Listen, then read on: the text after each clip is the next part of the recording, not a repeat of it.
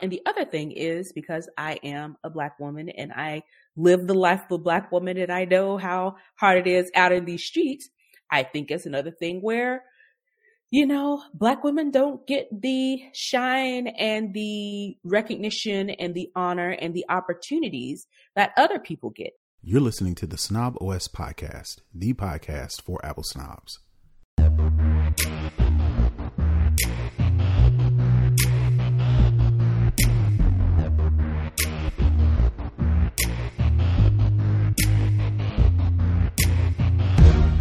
Yo, this is Terrence Gaines, aka Brother Tech.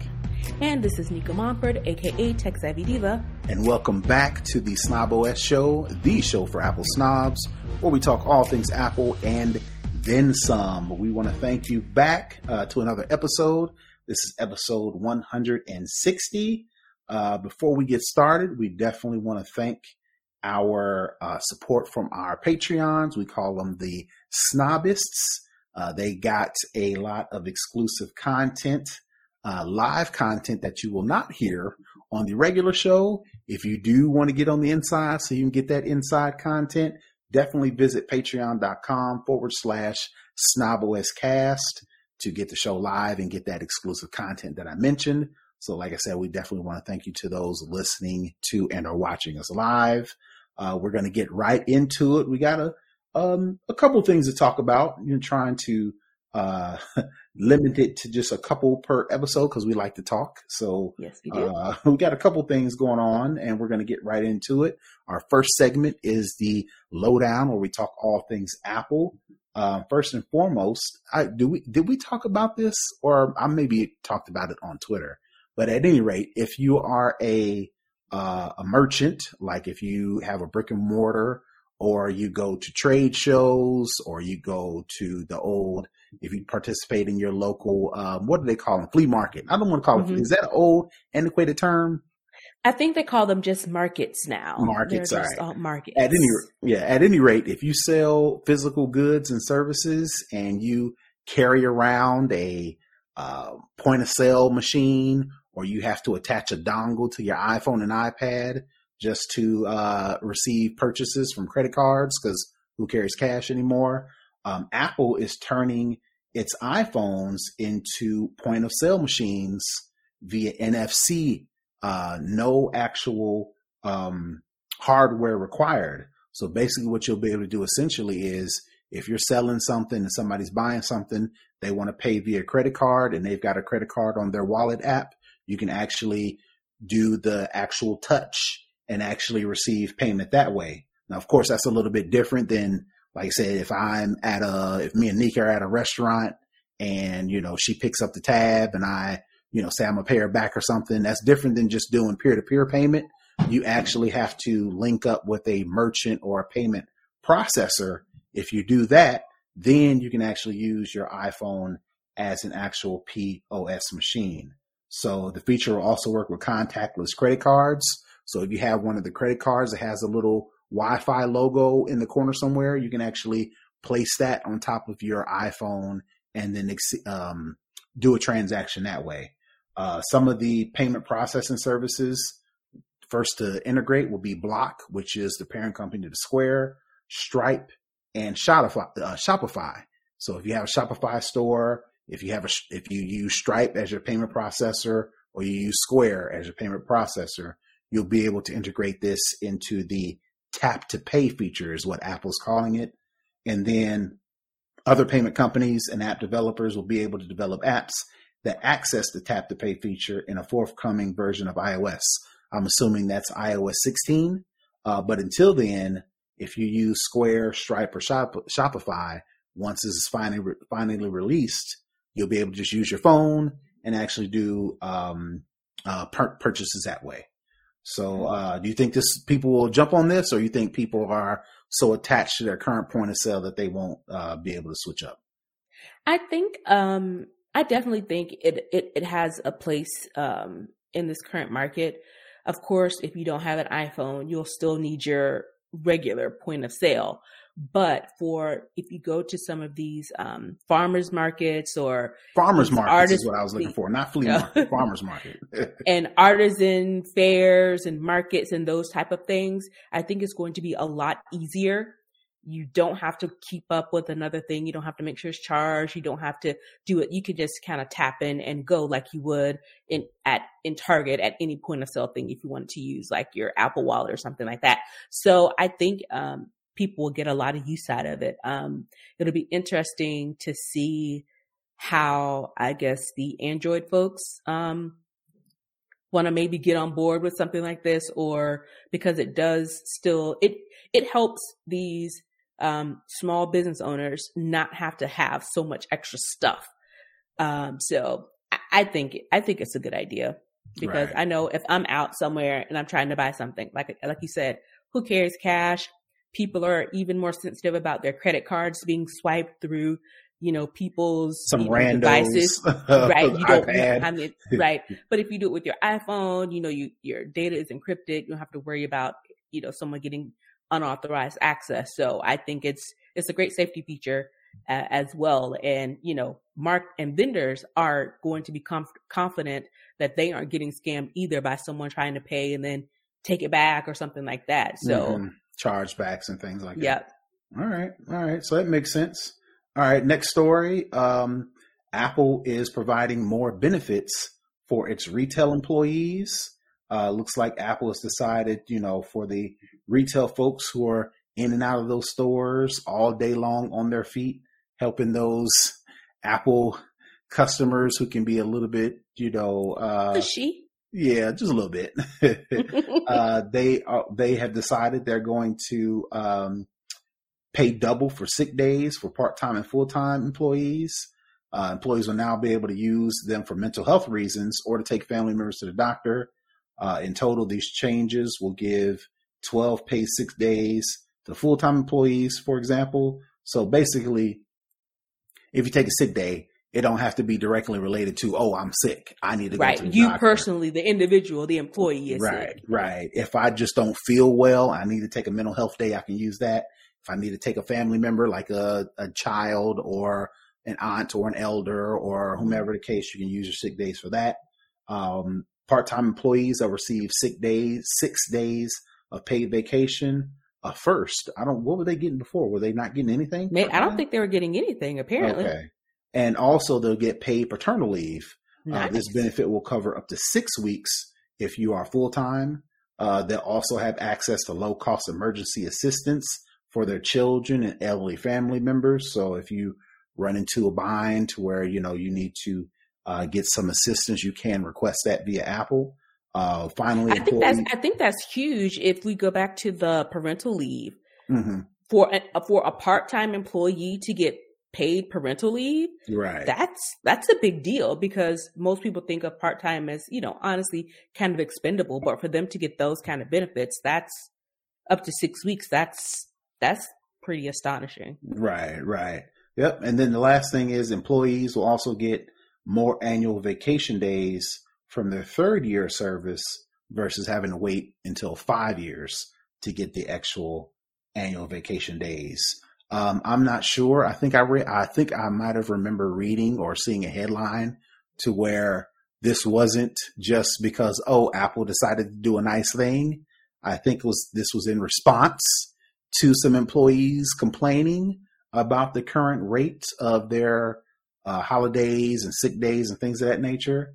But nevertheless, if you are an Apple employee, definitely look forward to getting a little bit more as far as your benefits versus just having to get discounts at Apple. Right. I think that's pretty cool. And again, they just, what we said, what was it, earlier this year, that they are the first $1 trillion company with market value. I mean, if you keep being in the news about making all this money, you gotta spend a little bit of it to take care of people. So I think, that's a positive. No matter how they got there, the fact that they got there, I think that's an important step. All right. Now, speaking of Apple spending some money, Peloton, according to recent market findings, is on the struggle bus. Hot mess. Hot mess. They, which is a total slap in the face. So as a result of all of the bad news coming out of Peloton, they had them issues with the treadmill that they kind of flubbed around as far as making sure those things are safe, as far as, drops in purchases of the Peloton bike. The subscription thing is still tight, but everything else around Peloton looks like it's falling apart. The company will replace the CEO and founder, John Foley, who will become executive chairman, with former Spotify COO Barry McCarthy reportedly to step into the CEO position. Additionally, the company is cutting around 2,800 corporate positions. And I'm trying to fix my face. And to just go for it, make them feel better about losing their jobs, Peloton has decided their monthly membership will be complimentary for the laid off employees for additional 12 months. So they kicked you out the door, but you get to keep your membership for additional 12 months. Not give you a bike, not give you the 10.99 subscription is, right? Not give you the membership for free. You get to keep it for 12 months. So all that to say, Peloton is hurting, which is surprising because it's like everybody that has a Peloton, everybody that uses the subscription seems to love it. Yeah, I have a subscription. I love it. Right. I was going to say, you have a subscription and it seems to work for you. Which again makes it all so weird that they are on the struggle bus like that, right? So much. Go ahead. It's not so weird because someone posted the slides from the I saw that. I saw that today. And the CEO was bad. Right. He was bad. He didn't talk to his CFO. He said he didn't talk to his CTO. He didn't talk to his CFO for months at a time. No, he talked to his CFO kind of regularly because he wanted to know what the money looked like. Mm-hmm. But he was like his CTO, he'd go months without talking to him. And he was like, people would say, I'm paraphrasing, that he wasn't a good people leader. And he was like, I'm not really a good people leader. And like, he just chose to be optimistic all the time. But they did a slide deck and they listed the 6 or 7 things that, he was not good at. And then they had a slide for each point that pointed out how bad he was with quotes and everything. So seeing how his management style is, I can kind of see why they took a dip. I'm surprised they took such a huge dip because everybody was talking about Peloton. I mean, everybody has one. The rides are great. The instructors are great. And pretty much everybody I know either has a bike or has a subscription. And it's one of those things where I'm surprised it just really tanked so bad. Well, maybe they just assumed that they were doing so well that all like most companies, you tend to overlook things when the money is good. When the money ain't so good, that's when all these little things start to add up and they become the forefront. So I'm pretty sure the CEO was on cruise control. Because Peloton was that company just a year ago. They were that company, right? They called it the remote company or remote stock or something like that. They related to it as this is what everybody was doing in quarantine. They were on a Peloton bike, right? Or on a Peloton treadmill. So that's why they were blowing up. But then, stuff started coming out. But as a result, they are hurting. And one of the things out there is in that slide deck that you mentioned, the person or the people or the group recommended that somebody needs to buy a Peloton quick, fast, in a hurry. And they mentioned all these companies. And one of the companies they mentioned, of course, was Apple. And, Nika alluded to it a minute ago, that Apple has the money. They are a $1 trillion valuated company. According to this story that I'm reading in the Motley Fool, they have 172.6 billion in liquidity on its balance sheet. Wow. Peloton its current market capitalization is only 12 billion, which I'm pretty sure Apple could probably finagle them down to about 10 or 9 or 8 billion, Yep. depending I'm on thinking how between 8 and desperate they 10. are. Yep. Right. So that ain't nowhere That's nothing. near. Yeah. They'll earn that back in a month. Right. Exactly. Because like we mentioned, people hang on to those subscription services, which is anywhere from 15 to like $50 or $60, if I recall looking. So, but the question is, does Apple need Peloton? Do they want to deal with the issues that Peloton has, not with the CFO or the manager or anything like that, because they could just get rid of those cats, put their own people in there. But the point that this article makes is Apple plays no games when it comes to their supply chain. Right. And it looks like Peloton was having a tough time keeping up with demand for people wanting to buy the bike, wanting to buy the treadmill, to where they were having some issues, and Apple may not want to deal with the headache of spending all that extra time and extra money solidifying their supply chain on top of all the supply chain issues Apple and all these other companies are currently having. So it's almost like even though Peloton is like in line with one of Apple's main core things is to make people healthier, make them feel better with the whole Apple Fitness thing and the Apple Watch and activity and close your rings and all that stuff, it would be a perfect marriage for them to then pick up health hardware, treadmills, bikes and anything else, right? But do they want to deal with that?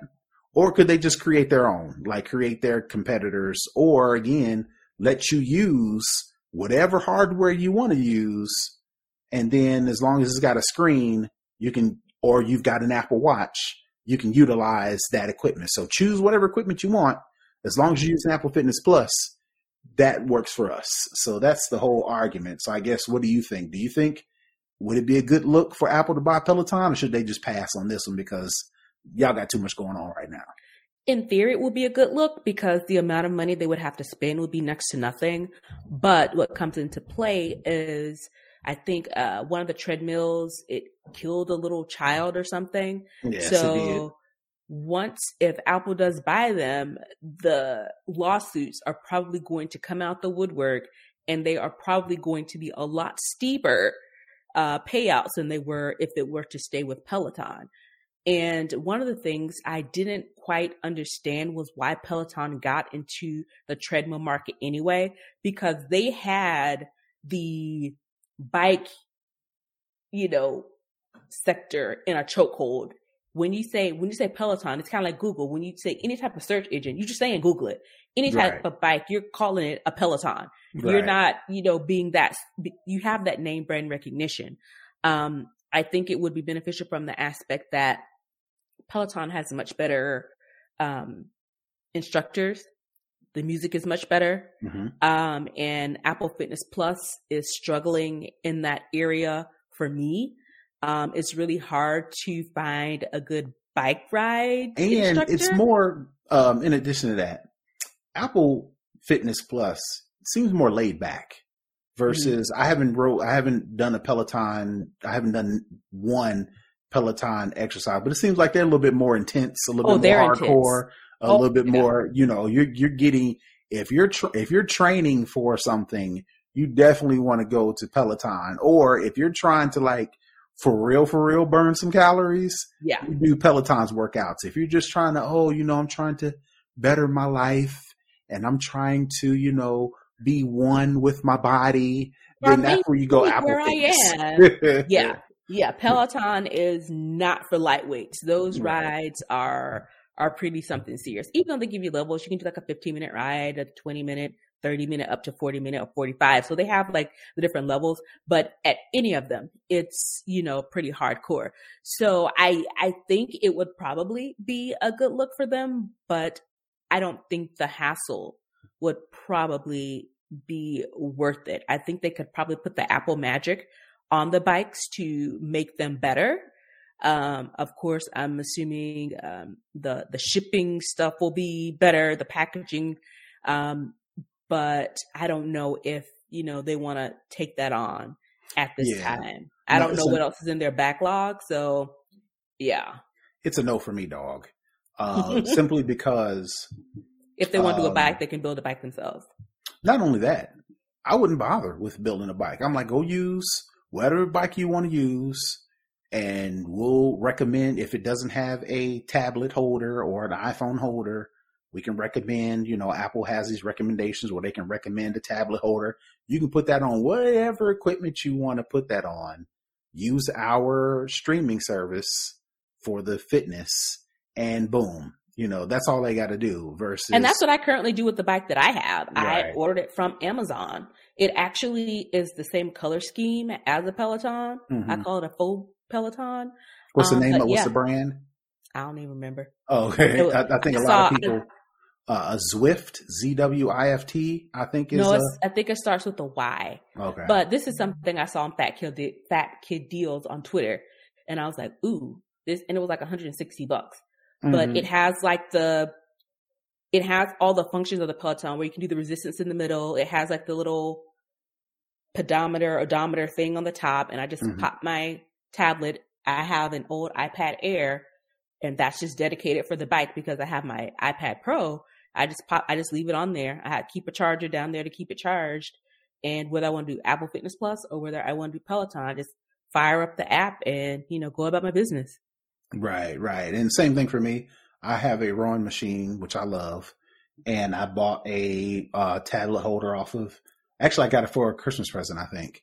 And then we recently bought a treadmill over the holidays, and it's got the, tablet holder. So I'll go from my rowing machine to my to the treadmill and just throw my iPad on there, and I use Apple Fitness, because I'm trying to become one with my body, and I'm not ready for the Peloton thing yet. Once I get there, then I'll probably end up getting a trainer. But yeah, right now I'm just trying to get into the mode of exercising. Get back into the swing of things, but eventually I may outgrow Apple Fitness because, like I said, they're like, hey, we love you. They're very earthy. So I may need that. Yo, let's get to it, right? Yeah, and that's what they give you over at Peloton. Right. All right. So that is it for the lowdown. We're going to move into second string, where we talk about all things tech.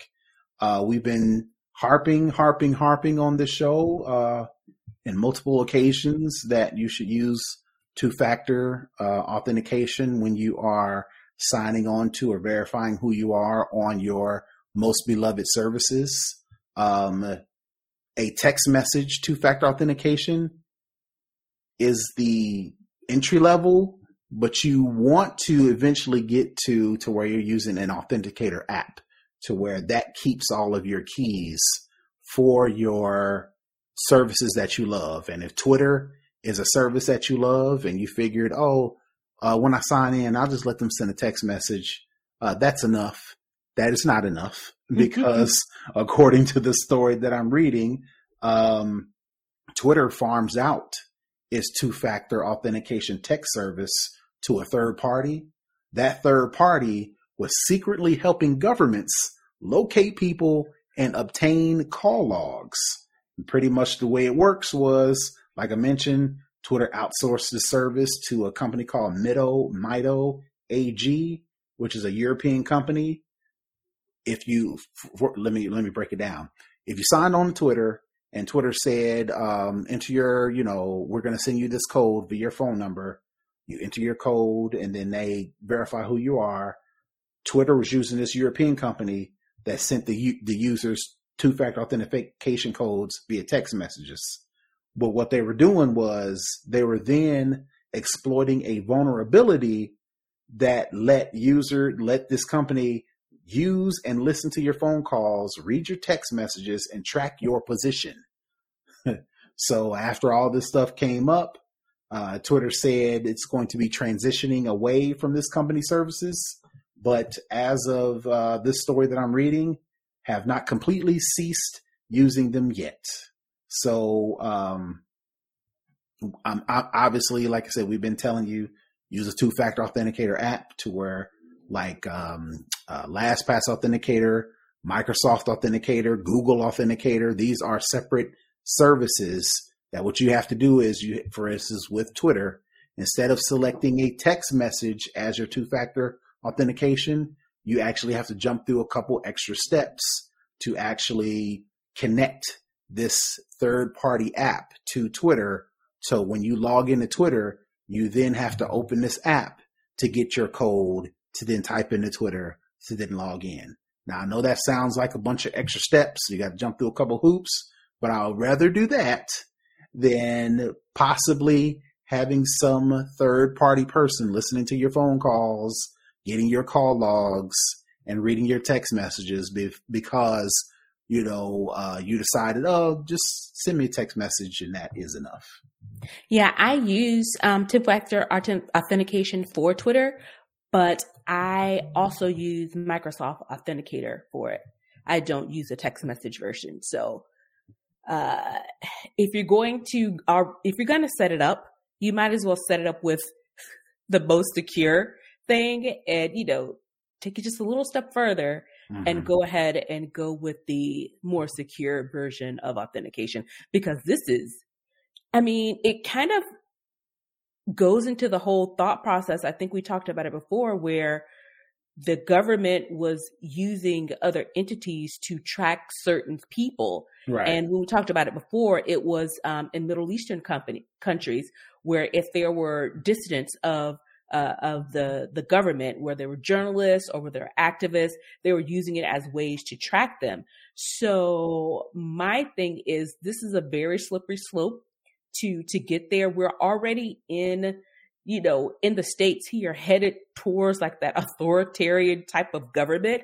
Is people say, no, but it's really a slippery slope with the way that they are dropping some of these laws, some of the gerrymandering, all of these other things that they're doing. It's really a slippery slope. So, and it's not just that. I think companies, whether it be, governments that want to track you, or hacking companies that want to, use your data as ransom, it's not hard to say, okay, what are people on all day long? Well, they're on a phone. Well, what are they doing on the phone all day long? Oh, they're logging into services to use things like banking, to use things like social media, to read their emails, to do whatever, upload videos. All right. So if the majority of people are using these devices to do these things with their personal information, well, why don't we just focus all of our attention on that? And then, a lot of people will say, well, I don't care if anybody logs into my Twitter. I don't do anything with it but do X, Y, and Z. So, I really don't care about my Twitter account. If it gets hacked, I'll just create a new one, whatever the case may be. Yes, that may be the case now. And you may not be that important person. Right. It may not be that important. You may not be that important person now. But as these companies, as the entities decide to spread out their efforts and start to widen their net of people that they're starting to get, you very well could be one of those people. So social media accounts, financial logins will eventually be just as important as your social security number, your passport, or your birth certificate. People don't play with their social security number, giving it out to people, whatever the case may be. Eventually, we're going to get to a point to where you're not going to want to give out your Twitter handle because that could link to all kind of other things, right? So you might as well, lock down your stuff now. Get into practice now before you have to, retrace your steps and clean up everything or clear out everything at a later date. I know it sounds silly. I know we keep harping on stuff like Twitter and things and hacking and things like that, but eventually it's going to be as important as your credit score. And if you get hacked, that's going to unearth a whole lot of other things that you don't want to be bothered with. So you might as well just do it now. So that is it actually for Second String. I couldn't find anything else tech to talk about. So while I think we've recuperated some extra time, we can do, but no, we're going to get into horticulture. So I want you to do your Teching While Black, and then we'll give us a choice on what we want to go from there. Okay. All right. So in Teching While Black this week, we have a very special person. by the name of Vanessa White, and she is the first Black woman to lead the NASA Center. She was appointed in June of just last year of 2021. And she is now the 13th director of the Johnson Space Center, where she spearheads space flight missions, the International Space Station mission operations, and the Orion program. She has been at NASA for 30 years. She started as an engineer who managed several of the space shuttle missions. She also earned 2 outstanding NASA Leadership Award medals and 2 NASA Achievement medals. She is a native of the state of South Carolina. She has an undergraduate degree in materials engineering and a master's of science in bioengineering from Clemson University. So in the year of our good Lord 2021, we had our very first Black woman to lead the NASA Center. All right. I think NASA is, I think I read a story to where NASA has, they have agreed to work with one of the defense contractors. The name escapes me right now. Lockheed Martin, I think, to build a spaceship. So I'm pretty sure she'll probably be running that program. So congratulations to her. All right. I thought it was pretty cool. Yeah. So the next thing up, we got an either or. We kind of talked about it in our exclusive pre-show, but maybe we'll expound on it a little bit to where we talked about Joe Rogan. He apologized yet again for now so much racial out of text, air quotes, content. We can talk about that, and we can talk about some of the other people who have decided to support him and then quickly backtracked. Or we can talk about the Olympics for those who don't know or don't care. The Olympics are going on right now, specifically the Winter Olympics. And probably one of the bright spots to a lot of people is Leslie Jones and her live commentary of the Olympics, as she's been doing for a while. She had some hiccups about that, and she, had some decisions to make as to whether or not she was going to continue to do that. So I'll give you the choice. Which one you want to talk about, Joe Rogan, or you want to talk about Leslie Jones? My vote is always for the Black woman. We talked about Joe Rogan enough. I will, say we didn't get to say it, previously, but we don't fool with Spotify like that anymore. On a personal level, I got rid of my Spotify, and on a podcast level, we will no longer be putting our content on Spotify for a myriad of reasons, but most importantly, it's the racial component in addition to the COVID misinformation, and the insult to injury is the amount of money that Spotify is paying this man and the hoops they are willing to jump through to do everything but the right thing. Right. I think a lot of people kind of realize that it is what it is. So they're at the point to where they're deciding, am I rolling with Spotify? Am I not? So I think that's where most people are, because it doesn't look like they're going to really do anything about it outside of send out some press releases. So yeah, they're going to wait for it to die down, and hopefully no one really, hopefully people change the page. So, right. Yeah. So it's up to the person, whether you're rocking with him or not, whether you're rocking with Spotify or not. So we're not over here. Right. So I guess we'll talk about Leslie Jones. Like I mentioned, she is very colorful. Think about a color commentator, like when you watch football or you're watching basketball or any sort of sport.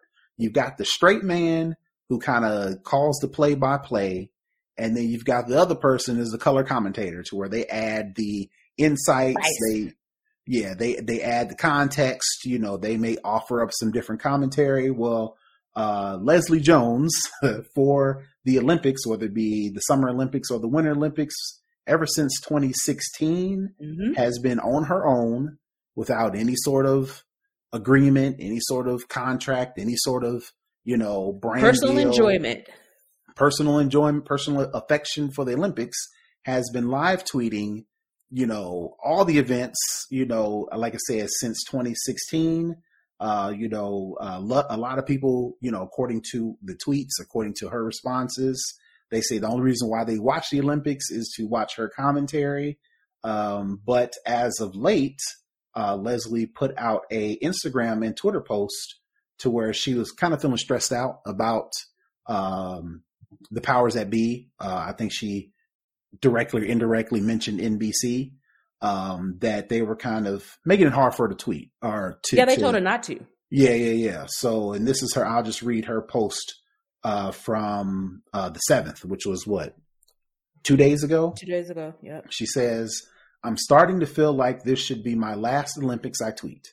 I know, another celebrity bitching, but I'm tired of fighting the folks who don't want me to do it. They block my videos and they get folks who think they can do it like me. And I'm tired of fighting them." Snoop Dogg. Yeah. "I love the athletes and they love me doing it. And I know y'all love it, but now it's just gotten too hard and no one is fighting with me. So I guess I'll leave it to the professionals, but thank you all for the love." And she did hashtag up to y'all now. So, according to, the backstory of it is NBC. I guess they either sent her a message or, like she said in the stories, they were actually blocking her footage. And, of course, this took off like a rocket. Everybody chimed in and said, "You're the only reason why I watch the Olympics. That's crazy that they haven't hired you to actually do this professionally, because she's really good at it, just being who she is and just being the content that she adds to it. It kind of brings up, like I said, it takes the color commentator and like notches it up like a million degrees." Yeah. So much so, like Nika kind of alluded to, they tried to get Snoop Dogg and Kevin Hart they to actually a show to do it. Yeah, they actually paid them to do a night show, like a nightly recap of the Olympics in, what was that? Was that what Olympics was it? Was that? In the summer. Yeah, just the because summer. Remember the summer it was supposed to be the 20. Yeah, the 2020 Olympics. They pushed it back, and they got pushed back. Mm-hmm. So yeah, right. So who knows? I don't know, but it's safe to say when she says in her tweet, she said, and I quote, "And they get folks who think they can do it like me." She didn't say it directly, but it's clearly obvious that right, clearly obvious out of the blue. Kevin Hart and Snoop Dogg doing Olympics recaps. Clearly, they were like, "Okay, we need to get somebody to do this, but why not get Leslie Jones when she's affiliated with NBC?" Or maybe that's the reason, because she kind of had a falling out with Saturday Night Live, if I recall. And it's Saturday the patriarchy. Right. And of course, Saturday Night Live is a part of NBC's family. So maybe they're holding a grudge. Maybe they left on not good terms, whatever the case may be. And it kind of trickled down into her covering the Olympics. Well, fast forward to today, NBC comes out and says, an NBC spokesperson told CNN Business, "This was the result of a third-party error, and the situation has been resolved." Sure. She is free to do her social media posts, as she has done in the past. She is a super fan of the Olympics, and we are super fans of her. So lies. We don't know for sure.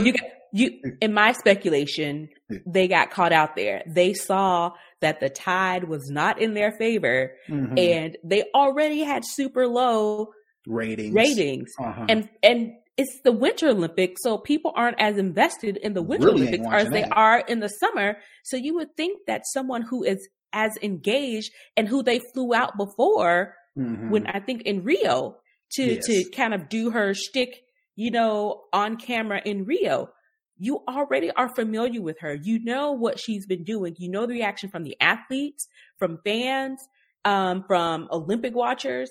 You know the engagement, and she's a comedian. She's a celebrity. You already know who she is. It seems like a no-brainer to float this lady some money and say, come and do this. And she would probably happily do it because she was doing it anyway. Anyway, which is how regular people, not regular in the sense that they're not celebrities, not non-celebrities. Yeah. How they end up getting brand deals and becoming influencers and evangelists for brands. They're doing it for free on social media. The brand sees that they are energetic. The brand sees that they support whatever they're talking about. They see the love, they see the drive, and they see the results. And they say, oh, let's bring them on to do this for us for real. And that's how influencers and whomever take off.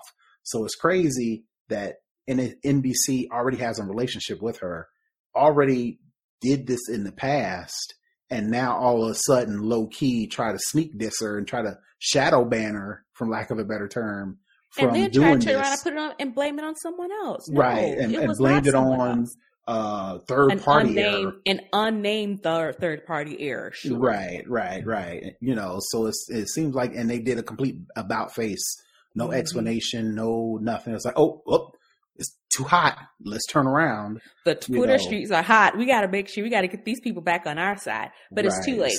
So I guess my question would be, why do you think they haven't expanded or expounded on their relationship with her to do something like this? Because it seems like people are interested in it, to say the least.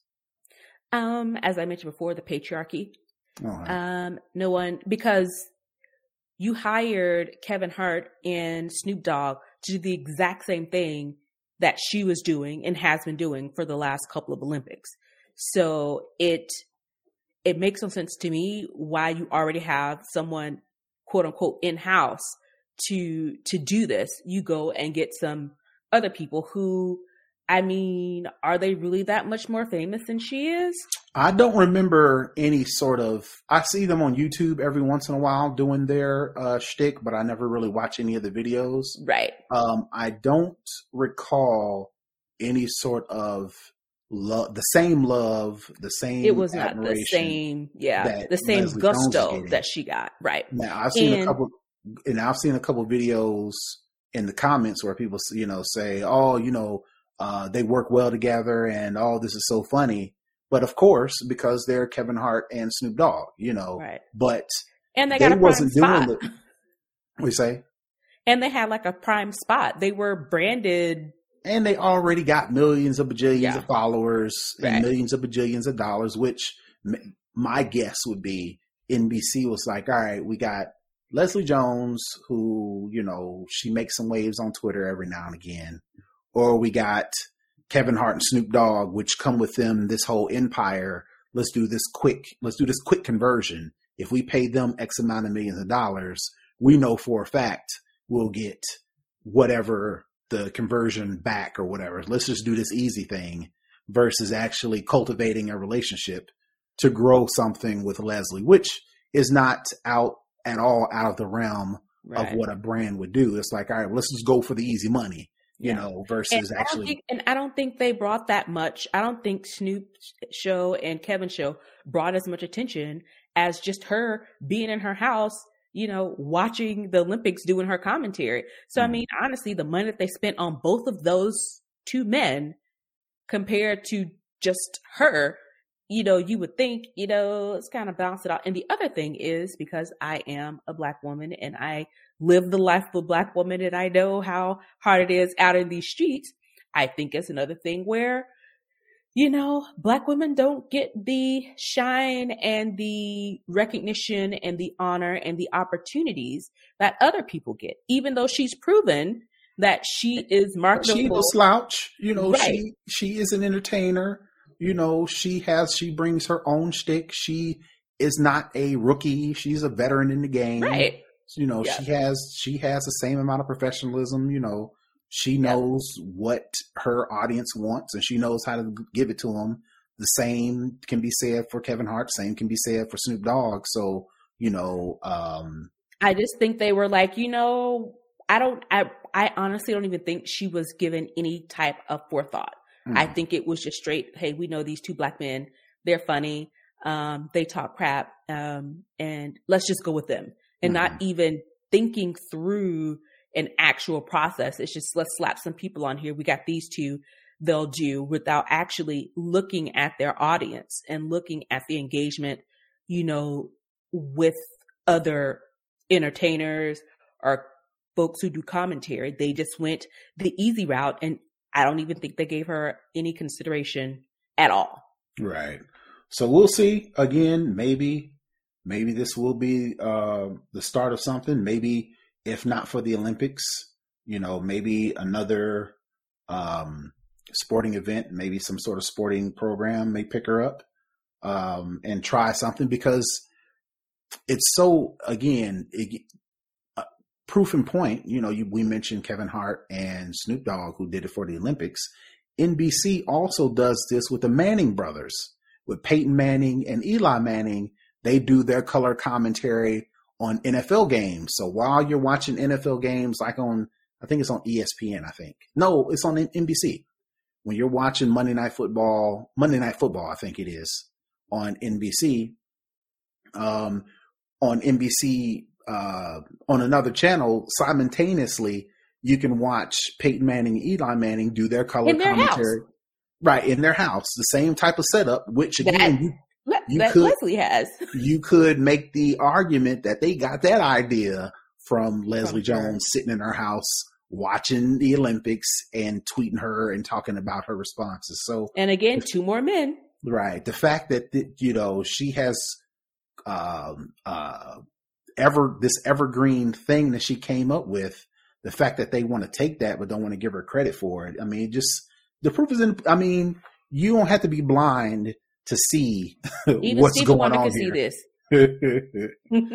You know, so it's a shame that, you know, you would think with all the stuff that's happened as far as racial relations, cultural relations, you know, brand influence, you know, that goes to show that all of the stuff they did with the black squares and we're gonna diversify, it was all talk.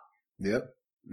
So, all right. Well, like I said, we wish her good luck, and hopefully, you know, something good comes out of this. Again, they said she can get back to it. So hopefully I would have to see. I don't think she probably will. Yeah. I'd have to go back to her Twitter and see if, since NBC said you're good, that is she going to continue to do it or not. It'd be sad if she doesn't, but I understand. I hope she doesn't, just to spite. But all right. All right. So that is it for the culture. We're going to get into the hookup. Something I thought that was pretty cool that I end up using because I'm using Wordle. I'll give you the breakdown. So, you know, Wordle, and for now, until whatever New York Times decides to do with it, it's still a web-based game that is mobile friendly. So, in the mornings when I'm doing my thing, I open up Wordle on my browser and I'm playing the game. Now, every once in a while, I'll come to a word that I want to put in there, but I'm not sure if it's a word. Mm-hmm. So I actually open up a new tab on my phone and type in the meaning of this word, right? Mm-hmm. And then you got to do the typical thing, you know, with Safari on an iPhone, to where you got to hit the bookmarks button and then do these things to get back and forth between the different tabs. Well, I discovered the quickest way to switch between Safari tabs on your iPhone is to put your finger on the URL address bar and actually swipe with your thumb. And similar to how you swipe between apps on your phone, you can actually swipe between Safari browser tabs by taking your finger or your thumb and swiping on the URL bar, and you swipe between the different tabs. So that is my hookup. Yeah, so that's my hookup for the week. If you are in multiple Safari browser tabs on your iPhone, you take your thumb and you can actually swipe between those tabs if you're swiping on the actual URL bar. So that is my tip for the week. And with that, we are actually done for the week. So if you were listening last week, we're doing things a little bit differently. So, Nika, are you working on some things? What are you doing this week that you think the listeners need to know about? Honestly, there is no new, pertinent news for me this week. So you're not. So are you still doing the thing with DTNS? I am, but it's a monthly thing. Oh, it's monthly. We do it monthly. All right. Yeah. All right. So nothing for you this week. For me, again, I will actually be on Wednesday. Well, by the time you listen to this, I'll also have recorded a show with Charlotte Henry over at the Mac Observer. We love Charlotte. We're going to be talking about Apple and its Black History Month efforts. We'll talk about, is it enough? Could they do more? Things of that nature. So without giving it, give you too much details, by the time this airs, you can probably also listen to that episode on the Mac Observer. So if you go to macobserver.com or go to their podcast, you can probably find that episode with me on it. Other than that, you can watch me or listen to me on my other podcasts with Rob Dunwood and Stephanie Humphrey. We do a weekly Tech John podcast where we talk about technology from a different, i.e., Black perspective. So you can follow us over there if you go to thetechjohn.com, or you can follow us at thetechjohn on Twitter and Instagram. So that's how we're doing our outros. If you want more information about our show, Snob OS Cast, to connect, to comment, to share, to support the show, you can go to snoboscast.com and get all those details. And if you don't have anything else, Nika, we are out. Nope. Peace. Bye, everybody.